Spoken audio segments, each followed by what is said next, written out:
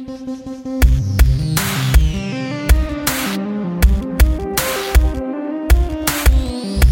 is the 911 Calls podcast with the operator and his trusty junior assistant, Mr. Luna.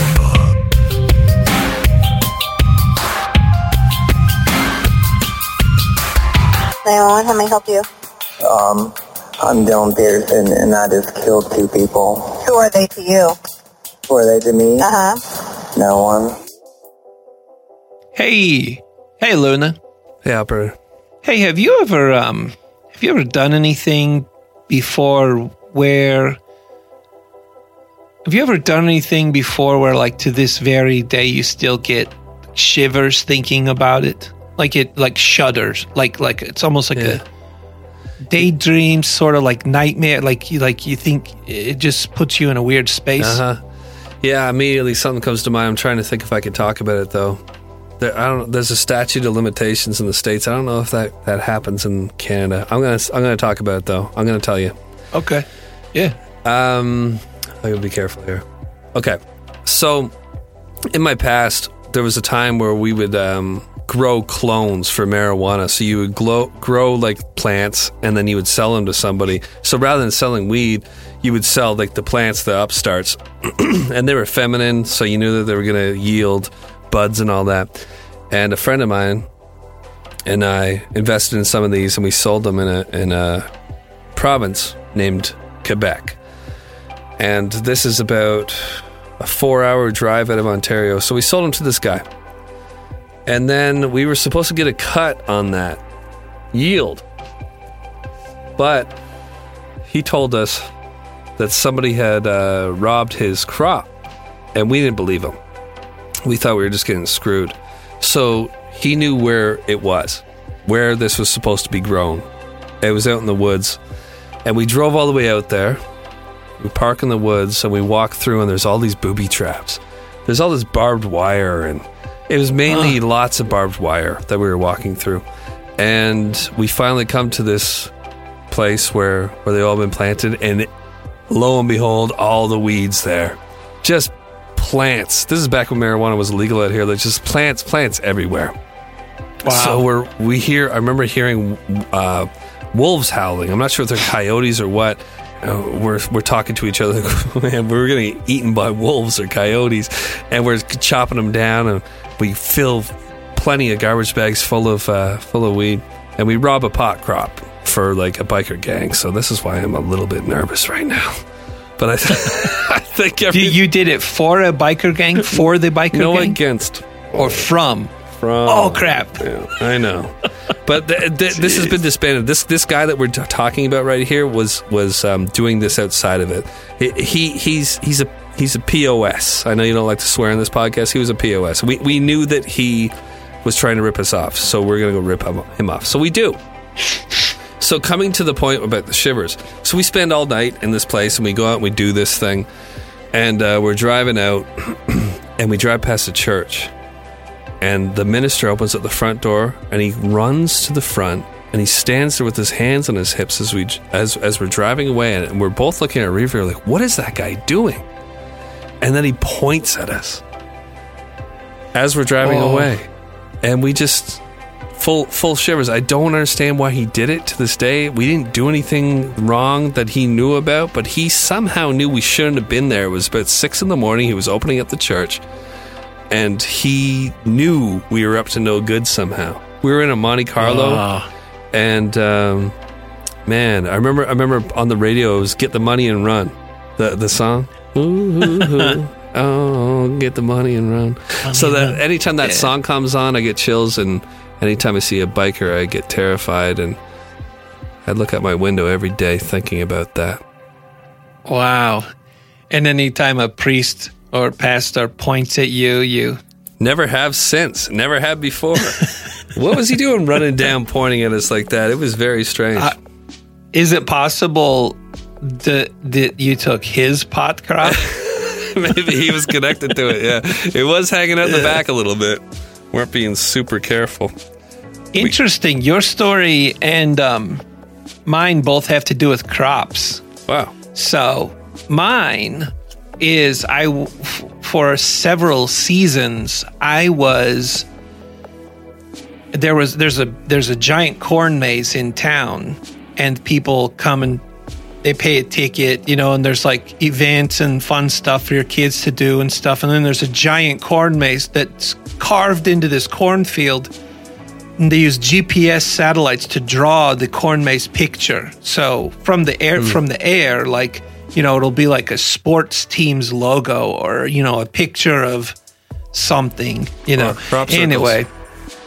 Or crop circles. That would probably be the most interesting one, yet seems played out, but nobody's done it in thousands of years. But anyway, so this corn maze would hire me to come and do photography and drone camera work. So at their big nights, like they had fireworks one, or like they had a candy cannon, and it's on the back of this giant tractor trailer, and it aims in the air and just blows candy into the air all over the kids and all over everybody, right? Wow. And showering candy, it's raining candy. Loads of all it. this. Hold on, I'm getting a phone call. Hey. Can you hear me? Yeah, I'm recording. Okay, bye.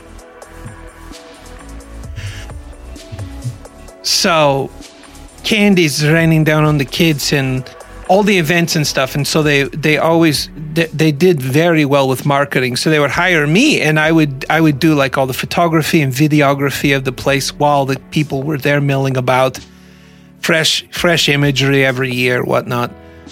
And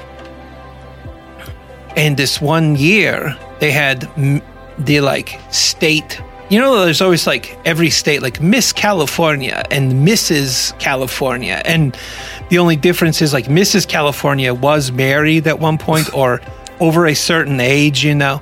So they had the state's Mrs. beauty pageant lady there, and her husband was there, and it was like part of the parade. And she's all like dressed in this like big giant princess gown. And her daughter, who was like 3, was there in this huge princess gown, just like this big giant hula hoop kind of gown, this very big. And at one point, I brought the drone out of the air, and I control it off camera. And there's a camera on my controller, right? So I can see where I'm going and everything.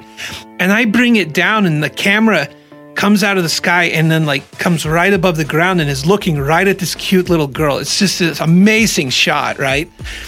And there's this little tiny girl princess looking at the drones, whirring away, and it's just hovering there like 2 feet above the air.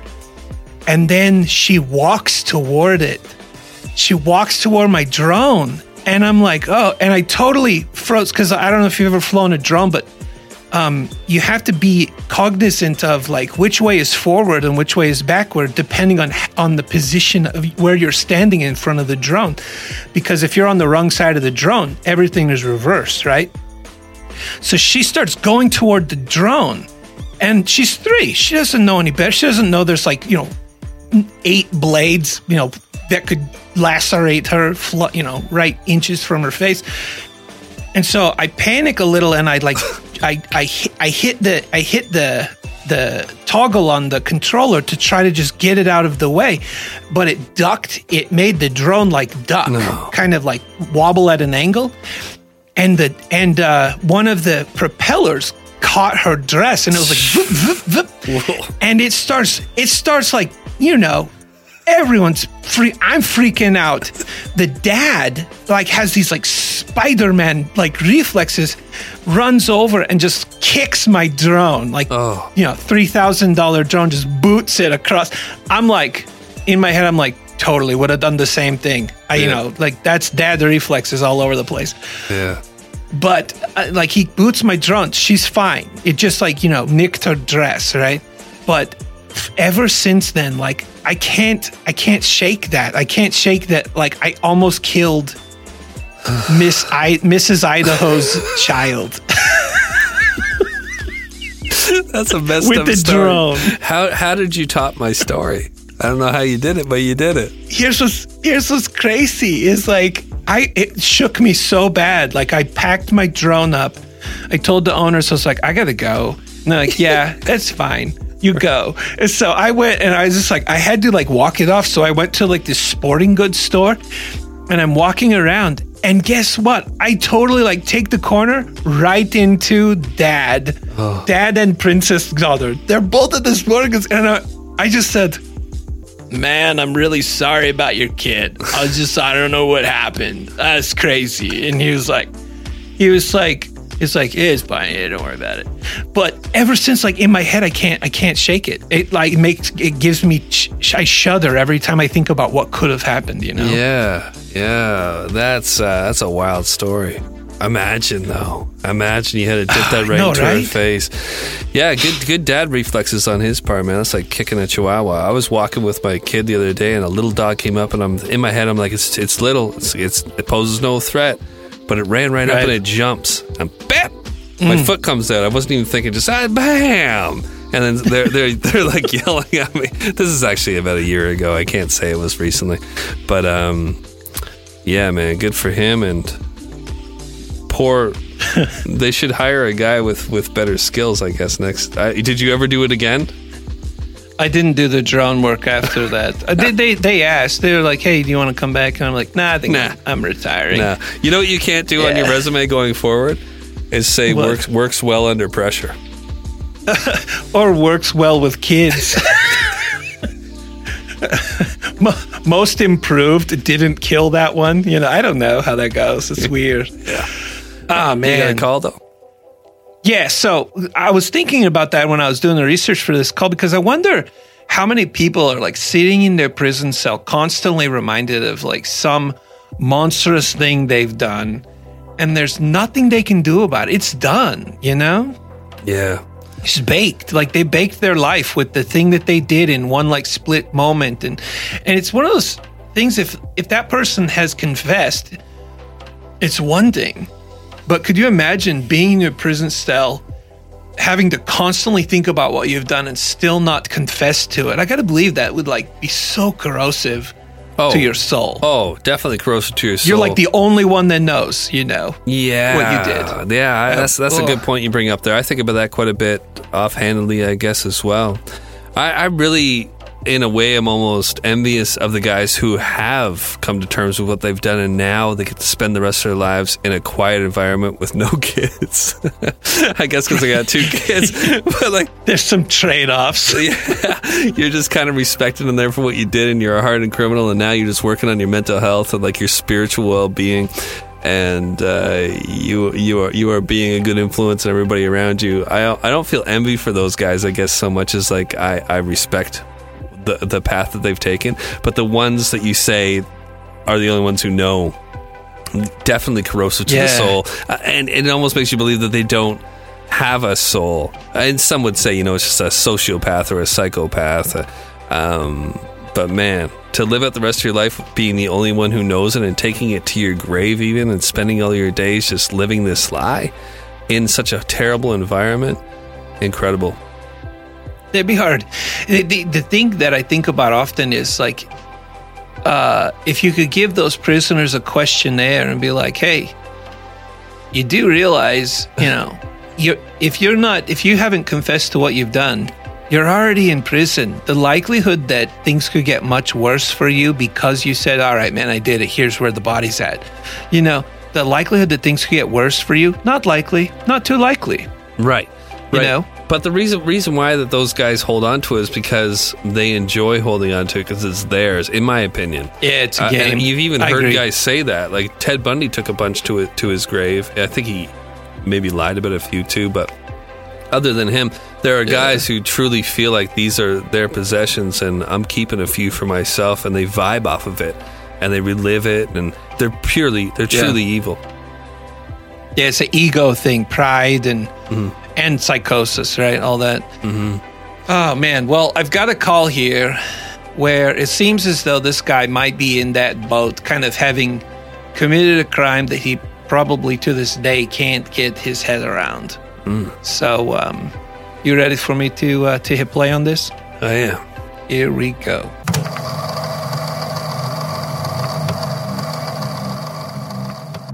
Sunday, 1/7/2007 at 07:03. 911, how may I help you?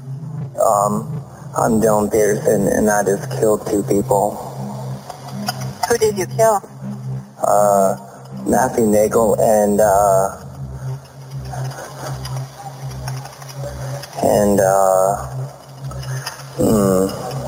Mrs. Nagel, I guess. Okay, and where are you at right now? I am at 2901 North K Street. And how did you kill them? Vancouver, with a knife. Are they there too? Not anymore. Where are they at? Well, they're here physically, but they're not here, spiritually. Their bodies are there? Yeah. Who are they to you? Who are they to me? Uh-huh. No one. What's your name? My name's Dylan Peterson. Peterson? What's your Yeah. first name? Joan? No, Dylan Peterson. Joan? D-O-A-N? How What? do you spell your first name? How do I spell my first? Dylan. Dylan. And what's your middle initial, Dylan? R. And your date of birth?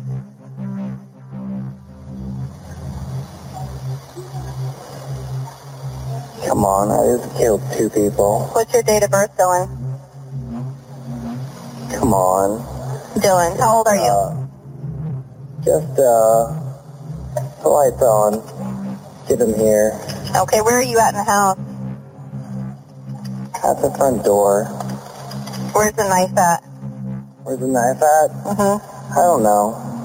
Okay, Dylan, tell me where the knife is at. You know where it's at. No. The knife? I'll look for it. No, I don't want you to get it. I want you to tell me where it's at in the house.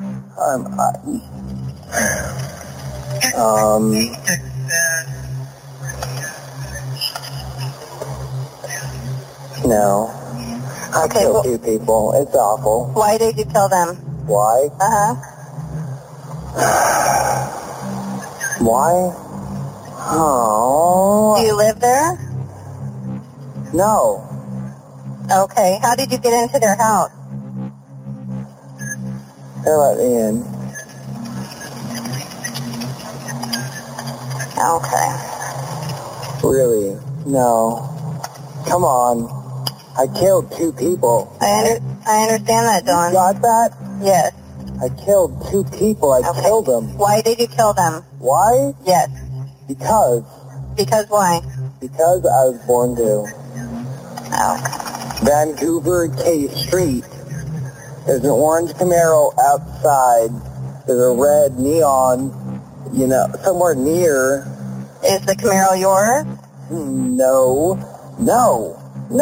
Okay. You gotta be kidding me. Okay. What type I of knew car it do was you this have? easy. I would have done it sooner. Do you realize that? What type of car do you have, Where's the Dylan? knife? I don't drive. Okay. Come on. Give me a break. Where do you live at? Oh, awful. Awful. It's terrible. I called 911, and there's no cops here. Okay, I gave you the street, the cross street. I gave you everything, and there are 2 people dead, and it's bloody, and it's gross. Okay, how long ago did you do this? After I knew both of them were dead? No. How long ago did that happen? Are you sure that they're How dead? long ago? Yes. Oh, poor Sandy just stopped breathing. Poor Sandy just stopped breathing. Poor Okay. Sandy. Poor Is anybody else there with you? Sandy. No, there's not. But there's a ton of blood. Oh, Okay, are you God. still by the front door? No, but the front door is open. The front door's open? Yeah. The Okay. dog's outside. Where are you at in the house? By the front door. It's not a big apartment. Okay.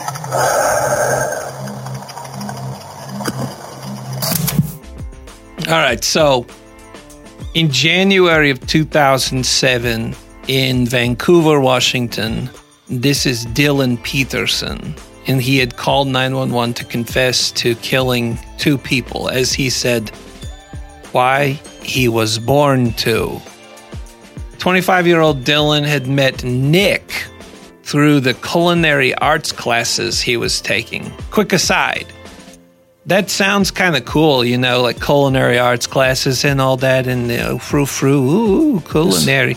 And cool. Maybe it was, because culinary school can be a massive undertaking. I went to an art institute and got a degree in computer animation in the late 1900s, and they at that school, they had a culinary arts program that was literally... Are you laughing about? What are you laughing about? This in the late 1900s. In the late 20th century. Late 1900s. All right. Just before 9/11 happened? Yeah, exactly. Yeah. Actually, crazy. I was 1 mile away from Columbine when it got shot up. I was sitting in my apartment when that happened. Oh. I was at the Colorado Institute of Art when that happened. Yeah, in late 1900s. Well, I guess that was early 2000s when that happened, huh? But yeah, it'd been there since late 1900s. Anyway. Wow. So they had a culinary arts program there. It was literally pass-fail. Brutal program. Anyway, but. Not as brutal as what we're dealing with here. Yeah, I guess this is a little more brutal, but my point was that's not the only place that kids can take culinary classes. That there's actually a degree that's often offered at alternative schools as well for kids that they've taken a totally bad turn. Yeah. No, definitely.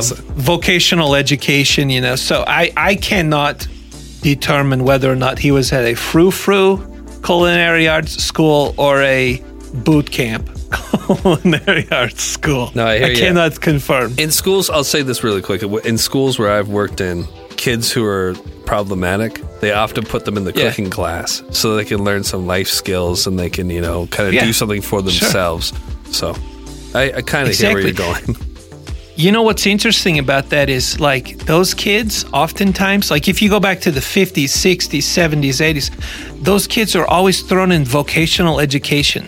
You know what's sad about that is we have a total dearth of vocational education, vocational professionals now. We need more people doing that stuff. We shouldn't be just putting all the detention kids in there. We should be glamorizing it and saying, hey, smart kids, go into mechanics and, Yeah. Is that why all the chefs seem to have so many tattoos? Could be. I think it's also kind of edgy. It's just a thing. Because if you have tattoos, you're a bad person. Oh, yeah, that's definitely. What I heard. Yeah. It's true. It's true. Yeah. So back to this. The kid just killed 2. You're like the 911 operator here. He just killed 2 people. And you're talking about vocational schools. He just killed 2 people with a knife. All right. Lady. Okay. I'll get back to it. I was setting up the premise that I can't tell you whether or not this kid was trust fund kid who was going to culinary school or dirtbag kid who was, on the verge of just going into prison for the rest of his life. Culinary school. I can't confirm. Gotcha. All right. So anyway, so Nick had invited Dylan to live with him after Dylan said he was basically homeless, had nowhere to live. So he joined Nick and his father, Eric, and Nick's brother, Matthew, and their last name was Nagel. So their last name was Nagel. So he moved in with Nick Nagel, Eric Nagel, and Nick's brother, Matthew. Nick and Eric was the father. Man, that was confusing. Well, I'm going to do that part again. Well, no, don't do it again, man. Your big pause. I was going to say that's almost like it's negligent. You're being negligent. Yeah, and not knowing their actual Nagel is their last name. Okay. All right, fine. We'll run with it. We'll just let everybody hear that flub. Sure. So at the time of this incident, when this happened, Nick and his father were away from the home. Matthew, the younger son, was there, and Sandra Torrell, who was Eric's ex-wife, so their mom, but they were divorced.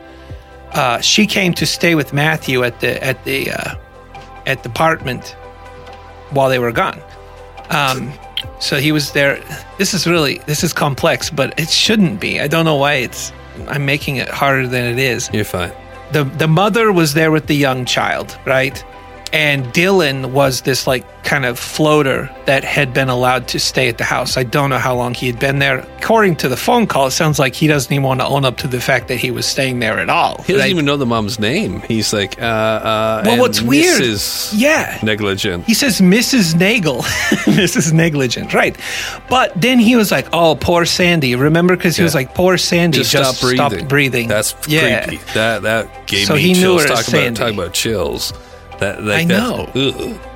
How? When were you born? Oh well, just stop breathing. Makes me wonder why he locked up on that question. Like, I wonder if he thought, like, maybe, if she gets my date of birth, she's gonna know my whole history or something. In my opinion, the reason why he locked up on that question is because it was like insignificant, considering like the mayhem around him, you know? Like, this is what we should be talking about, is what happened here rather than when I was born. Who gives a shit about when I was born? Like, what's your favorite color? Yeah, this kid's a bit to stop breathing. I see. Okay, so the motive, crazy thing, the motive for the killing is still unknown. Like, he has not really defined why he did this. When Dylan was arrested, he had a blood alcohol level of 0.21, which is more than 2.5 times the legal limit if you were to drive a car. But that still, puts you on some pretty rubbery legs. He was also arrested at that time on cocaine possession charges. So if killing 2 people wasn't bad enough, he had cocaine on him. So my guess is he probably had consumed some of that as well. But there's actually more to this call. So, are you ready for me to hit play? Yeah, just real quick though, I want to say, if you're drinking a bunch and you're doing cocaine, it's kind of like there's no what's it called? I don't know. If you're drinking a bunch and you do some cocaine, it's like you're not drinking it at all. So it cancels it out. Yeah. What? Oh yeah. Really? Oh man, I'll show you right now. Hold on, let me. Just rip a big blow. let me change my attitude. So wait, you're telling me that if you drink a bunch, how about this, and then do coke, it offsets each other? Absolutely. I could be sitting here. I could drink a whole bunch of whiskey right in front of you right now, and then do one line of coke, and you'll see 2 completely different. Not that I know, it's just what I heard in school. I went to school for this kind of stuff, for addictions counseling. I went to school as an addictions counselor. You went to school as an addiction counselor? Well, I went to school with an addiction. Yeah, I went to school to become an addicted counselor. Yeah. All right. Wow, I did not know that. That's a fun fact to know and share. Feels like that should be on like a G.I. Joe special or something. Like, if you do cocaine, you can wipe out your drunken feelings. Do-do-do-do. G.I. Joe. All right. Hey, you ready for me to hit play? Yeah, hit play. I want to hear about these horrible things that are going on here more so, please. Here we go. Right after this brief commercial break, cause what? We gotta pay the bills. All right, here we go.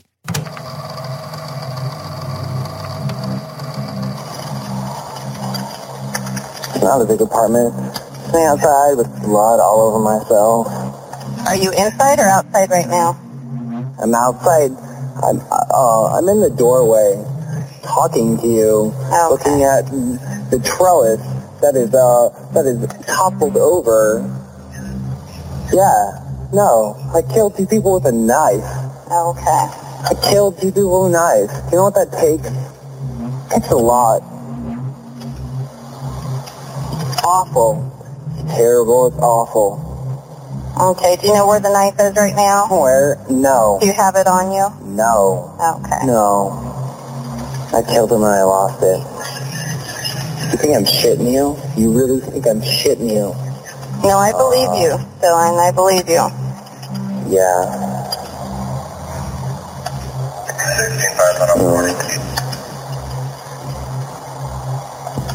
Yeah. No.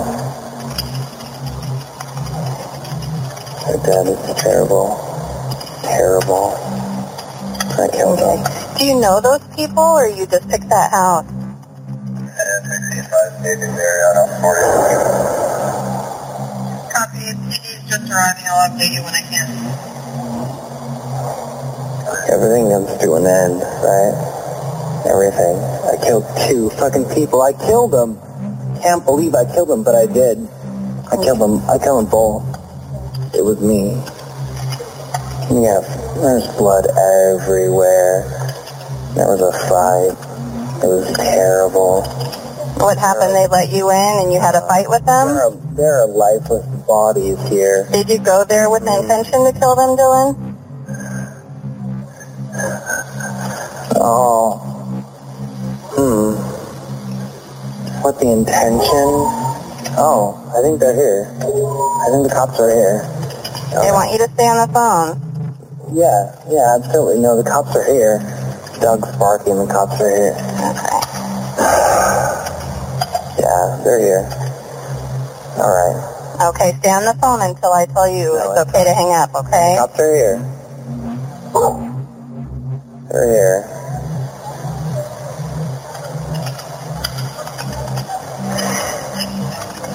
Yeah, no. Oh. Man. Are you still in the doorway? No. Where are you at now? Cops. I'm waiting for the cops. I know you're waiting for the I cops. know I'm waiting for the cops. Are you inside or outside? Oh. Shit. It was me. It was all me. A massacre. Disgusting. No, Dylan, stop. That's what they said. No, Dylan, stop. No. No. I saw the knife. I saw the knife months ago. I saw the knife. Oh. Yeah. My goodness. He's a talented boy. Right here. And his sick mother. Oh. There were a ton of people here. There were a ton of people here. When this happened, there were a ton of people there? No. Oh, okay. No. No, there wasn't.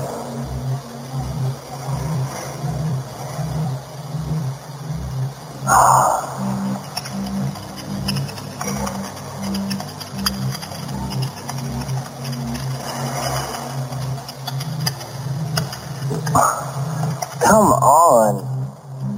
This is not a joke. This is not a joke. I'm talking to you. I'm staying on the phone. Yeah, I understand it's not a joke. Yeah. There's nobody here. Yeah.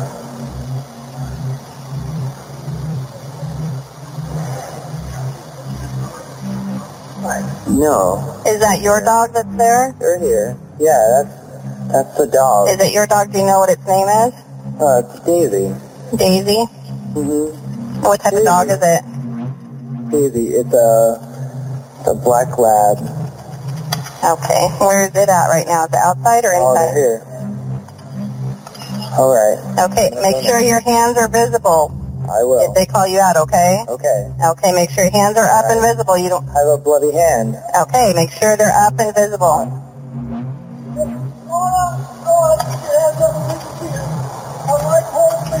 Okay, go ahead and go out, Dylan. Keep coming right towards us here. Keep coming.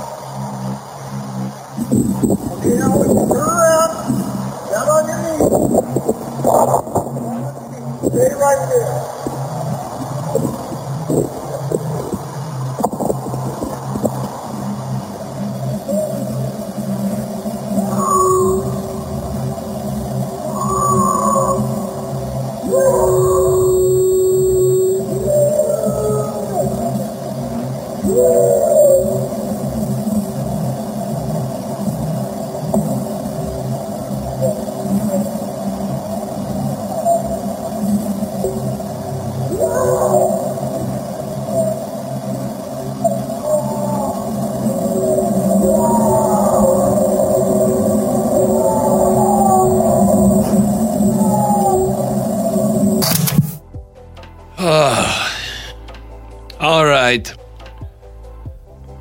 Yeah. Man. Well, yeah, lot going on there.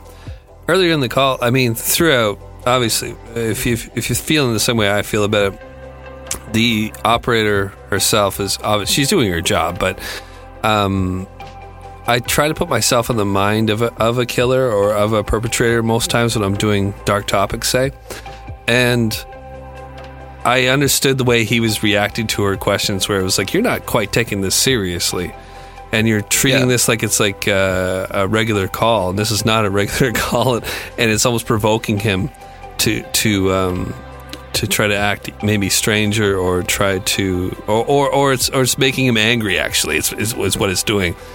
Did you catch that one part where he was like, "No, Dylan, no," when she let him just talk, or she wasn't even bothering to interact with him at some point, and he started saying, "No, Dylan, no." It was like he was reenacting the crime in his own mind. Yeah. Stop, Dylan. Stop. Right. Yeah. Stop. Yeah. No, Dylan. Stop. That was creepy, man. Yeah. That was weird. Yeah, it was interesting because I think, like, if he wasn't completely, like, balls to the wall drunk, I think being drunk, it amplified his sense that the dispatcher was maybe being sarcastic with him or whatever. Because I noticed his reaction would be very negative when she'd be like, "Okay, what's blah blah blah," and then he'd answer it and she'd go, "Okay." And I think in his head, he's thinking she's saying like, "Okay," like she doesn't believe him. Whatever. Yeah, because he kept responding like she was not just affirming what he had just said, but like, yeah, actually. And if he wasn't taking it like she wasn't believing him, she was diminishing the total, like the severity of what is going on here, and that was pissing him off too. Yeah, very interesting call, man. For a moment there, we were really getting insight into the mind, like we were hearing his internal thoughts because there was no dialogue back and forth when normally there would be. That was interesting, and then at the end there, hearing him screaming out at the end. Yeah. He was really... I think he must have been in the police car. It sounded pretty muffled, but yeah, he was full-blown, like... I've often wondered that, like, you know how there's things that trigger our memories, olfactory responses, they call them, where we'll smell something and it takes you back to a moment. Yeah. I wonder how many prisoners, if you asked them to tell you about the cop car when they got put in, I'll bet you so many of them could tell you every detail, because that moment your mind is just wide open. It's taking in every single thing. All of your senses are on fire because your life just totally changed. I'll bet you so many of them remember that, because the cop car, being in that cop car at that moment is just burned. Burned into their memory. That's the way memory works. It's all about like the way that you take it in. It's almost like downloading a file. If it stands out to you, then you'll download it with real clarity. And that's why we can't remember certain things that don't have consequence to us or whatever. But when they happen, we take in a really clear picture of it. What I wanted to say too, just going back before we go forward, is when he starts talking about the dog, that lab Daisy, and you can tell that he feels some kind of love towards animals. Maybe there, I might be going too far with that. But my concern, and I get a lot of shit for this on this podcast of being too hard on the operator, but if you're provoking him or not taking him seriously or not treating them with respect, there's a chance there that he's killed two people, like boom, boom, boom, boom, boom, with knives. Like he said, it is a very intense, like very personal style of killing somebody, and he even mentions that. Very intimate. What's to stop him from showing her that he means business by being like, how about I kill the dog too? You want to hear what it sounds like to hear a dog getting stabbed, lady, who doesn't like understand the severity of what's going on right here? Like, or if there's a child, I always think about that on these calls where there's survivors still, that you got to treat them in a way that doesn't provoke them in any way. And in my opinion, she was provoking him. Maybe she doesn't know it, but obviously with the way he was responding, he was getting pissed off with it. It's like, hey, lady, I killed two people. I'm telling you about it. I don't have to make this phone call. Oh, there's the dog. Right. You like for a second there, I was like, is he going to kill the dog? Yeah. To prove how serious he is? Yeah. The last two calls we were on, the operator seemed to shift into just sort of like, almost like, what's your favorite color? Kind of like conversation. Yeah, and it seems like I'm sure one of the main reasons they do it is they're taught to keep the caller on the line until the situation is under control in one way or the other, right? Also, if she's front and center if she knows that the situation suddenly changed, like he says, screw this, I'm getting the knife, or oh yeah, well, let's see how your cops like the gun that I... Right. So she needs to be able to update officers on the fly if the situation has changed at all. So I think, yeah, when we're listening to that, it does. It seems to just kind of drill on the senses like, oh man, you're killing me. That's a bad pun, but bad choice of words. But you know what I mean. Those situations already seem like they're lasting forever, and for the banality of the conversation to be exactly. I think what you're getting at there for me, and we talk when these calls are happening there. For me, it's like, okay, where's the knife? The real question is, do you still have the knife in your hand? Right. Yes. So to ask where the knife is, then that throws him off this whole track where I was thinking he was going to say something like, well, it's still stuck in her chest, right?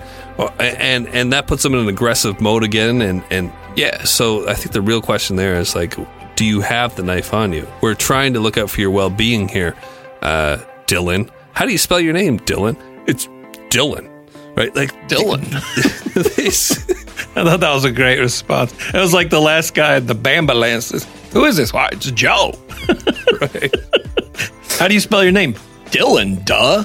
I think what these guys are saying in the situations that we're talking about here, though, if I was them, it's like, stop asking me questions that piss me off, operator. Yeah. I've just killed people. Right. So stop provoking me. I'm trying to be nice here. Don't ask me questions that piss me off. I wonder, like, if the dispatcher was to say, well, what do you want to talk about? Right. What do you want to talk about then? You know, what do you want? What's on your mind? That's passive aggressive. You want to dialogue though, right? More? Or?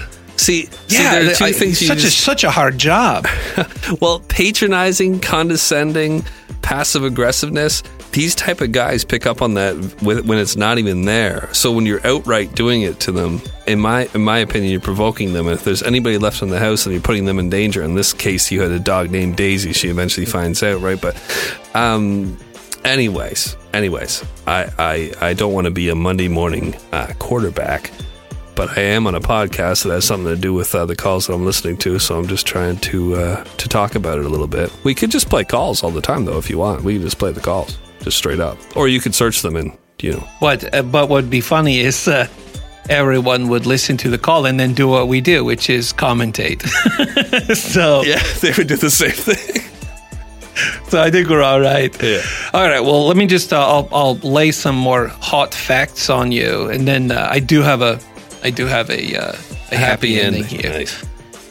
So when the police arrived, they found Mrs. Torrell had been stabbed to death, and Matthew Nagel, Nick's younger brother, had his throat slashed. Although along the lines of what we discussed at the beginning of the show, I have to believe that with little to no motive for the gruesome murder of two people that he barely knew, that this was probably fueled by his chemical intake, no doubt. Mm-hmm. So, and because of that, could you just imagine being in prison later? And, you know, you can tell the guy's kind of got a steely resolve, maybe a higher level of sense of pride or whatever.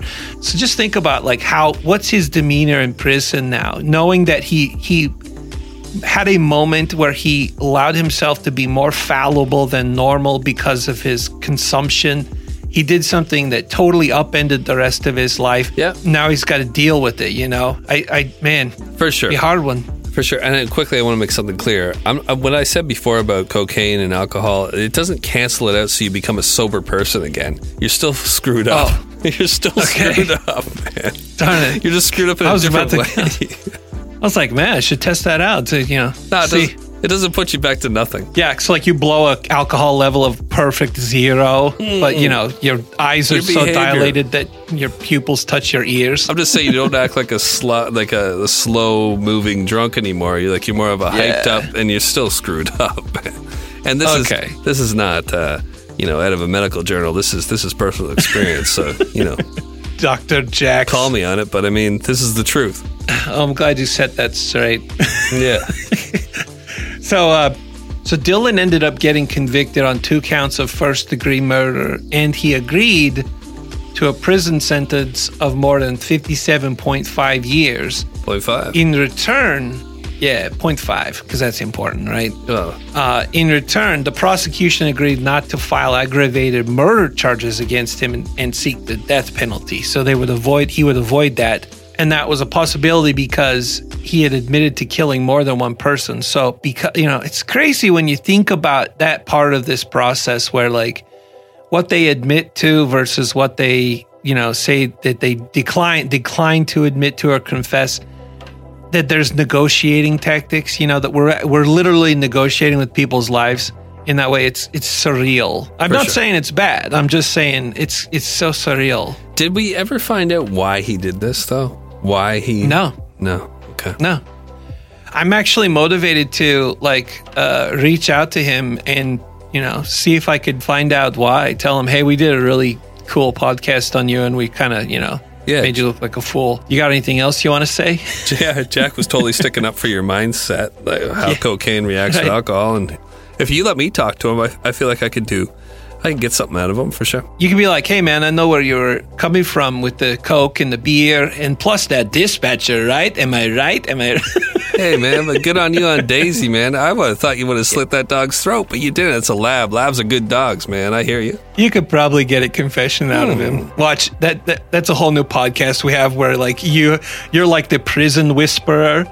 Give me one shot, man. I'm telling you, I could get a little something out of him. There's Mind Hunter, and then Jack becomes Mind Fucker. Yeah. Yeah. Oh, man. See, I didn't swear. Yeah. I didn't swear when I said that. You're good at that. So my mom listens to the show. Mm-hmm. Oh, man. Anyway, I'm sweating to death in my hot box here. I'm not hot boxing, but this is a very hot. It's 82 degrees in here while I do this. All right. Well, we don't have any more information here. Horrible call. No. Horrible call. People got stabbed. Yep. And I have a happy ending that there's going to be very little to talk about afterward. Actually, there's a couple things I'd like to say afterward, but just everybody get your ears in tune, primed and ready for the biggest Karen you've ever heard. Oh, sweet. It's going to be good. You ready for me to hit play on this? I'm ready. Here we go. 911 emergency. Yes, I'm taking my picture, and I didn't like it. So there's just somebody taking your picture there? Yes, and I want to press charges against them. I want to have them delete his picture or press charges. I'm calling 911. Is the subject still there? Yes, he's right here next to me. And you're at the... And I'm going to press charges. I'm a corporate lawyer, so I know my rights. I don't appreciate him taking my picture. No weapons, no injuries involved, correct, with this argument? Correct. Actually, it says he's on a public sidewalk, that he had his feet on the grass, or he's on a public property. So, unfortunately, I'm very thankful that grass is there. And the subject is standing next to you, correct? Yes, take him away. All right, I did note on here that you wanted to press charges. We do have officers in Ralph. Yes. All right, ma'am, we're on our way. Thank you, sir. Thank you. Bye-bye. All right. I almost that one almost just went in the waste bin. Yeah. But I thought it was interesting because having been a videographer and shot on locations and everything, there are limits. There are limits to what you can shoot, but at the same time, there are limits to the public's influence over your photo. So her being a corporate lawyer, doesn't mean a thing in this case. It does to her. Unless she's, to her, big deal though. I mean, take them away. Yeah. Public rules. Oh, I will say there are some cities where, they do have certain laws about cell phone coverage, photos and videos. But for the most part, if that happened in the U.S., she doesn't have a leg to stand on, unless she can prove that he was taking salacious, provocative photos, salacious photos of her, upskirts or something like that. Mm-hmm. What was he taking? What was? Do you know what kind of photo he was taking? Yes, yeah, he took a picture of her. Good.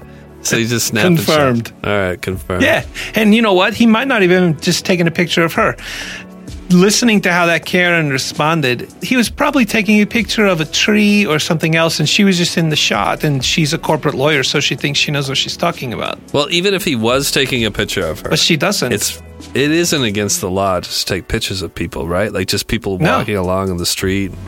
She was, like you said, she was probably in the picture. She was probably in the picture that he was taking. Yes. The only time that you're required to have a release is if you're taking pictures in a public place to be used for business purposes, you have to get a license to take those photos. So if I'm going to go down and take marketing shots for a downtown restaurant and, you know, film on the sidewalk and interview people and stuff like that, then I need to get a release to be able to do that. And anyone that I talk to for the purposes of that business, I need a model release from them. But if you're just Joe photo taker and somebody's in your shot, yeah, no problems. It's pretty presumptuous of her that he was trying to take a picture of her, I'm assuming. It's like, don't flatter yourself, lady. Get out of my shot, I'm guessing she's probably got that like reverse body dysmorphia where she thinks she's super hot and but she's just sort of hot. Yeah. I wonder if there's ever going to come a law in place where it's against the law just to call the police on people for no good reason.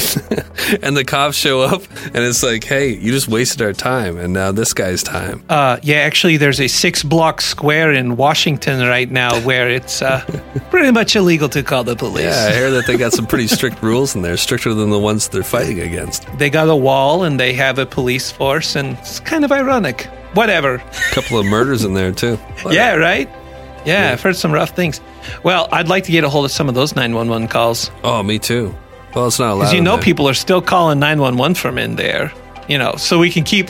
We're not even being political right now. We're talking about our profession here. Like, totally. Hey, people, if you're in Chaz, call 911. Send us the call. Yeah. Yeah. That's so funny, Chaz. Chaz is like the funniest name.